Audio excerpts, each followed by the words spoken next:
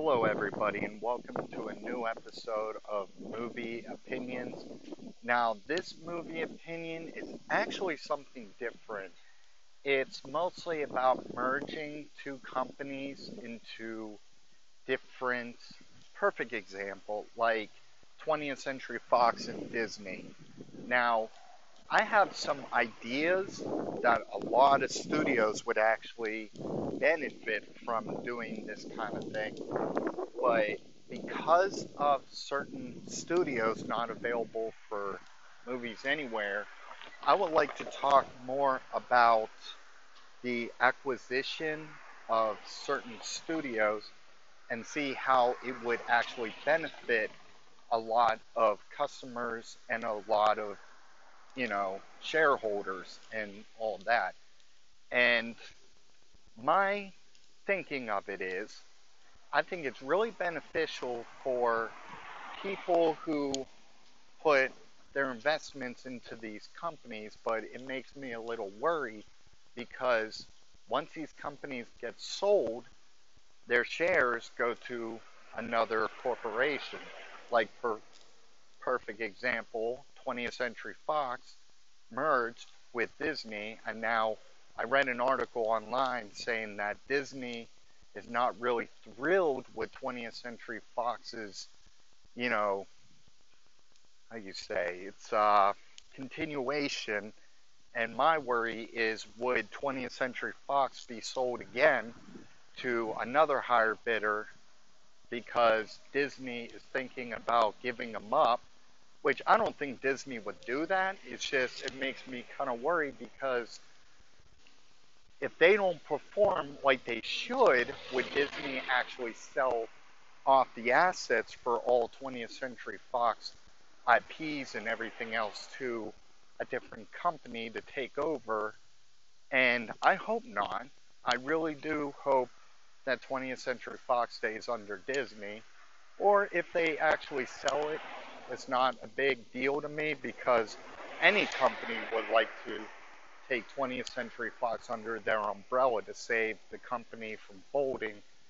And also, I was reading one other article online stating that if Sony Pictures does not do well, that they may actually get bought out by another studio. Now, I don't know if that's true because I went on Wikipedia and I looked up many sources and I didn't see anything about it, so it might be just a rumor. And the thing is, with these merging and acquisition of certain companies, it's a really scary thought because people grow up with a lot of these studios, and when they get bought out by other studios, as a consumer, you're kind of scared of what could happen to these movies that are under their so-called umbrella.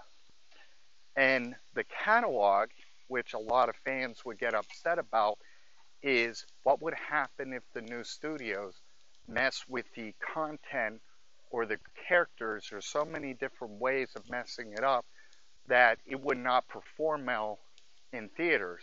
And that's why I think it's a good idea, but it's also a bad idea because you're placing your trust into major major movie studios to take the helm of a lot of IPs, and you're worried about if they would destroy it. And that's why it makes me worry in the sense because, perfect example, if MGM folds and they sell their assets to another company, what would happen to all the major films that's under their umbrella? Like, here's an example. This is a hypothetical. If MGM sold their rights, sold everything to Disney or Universal or any of those companies, what would happen to the films? Would they change it for the better or change it for the worse? And that's why I wanted to make this podcast about it to see what you guys think of this because I think it's interesting. Because I know that Child's Play is owned under Universal, because the first film was done under MGM, but Universal did the second and the third Child's Play movies. But what about James Bond?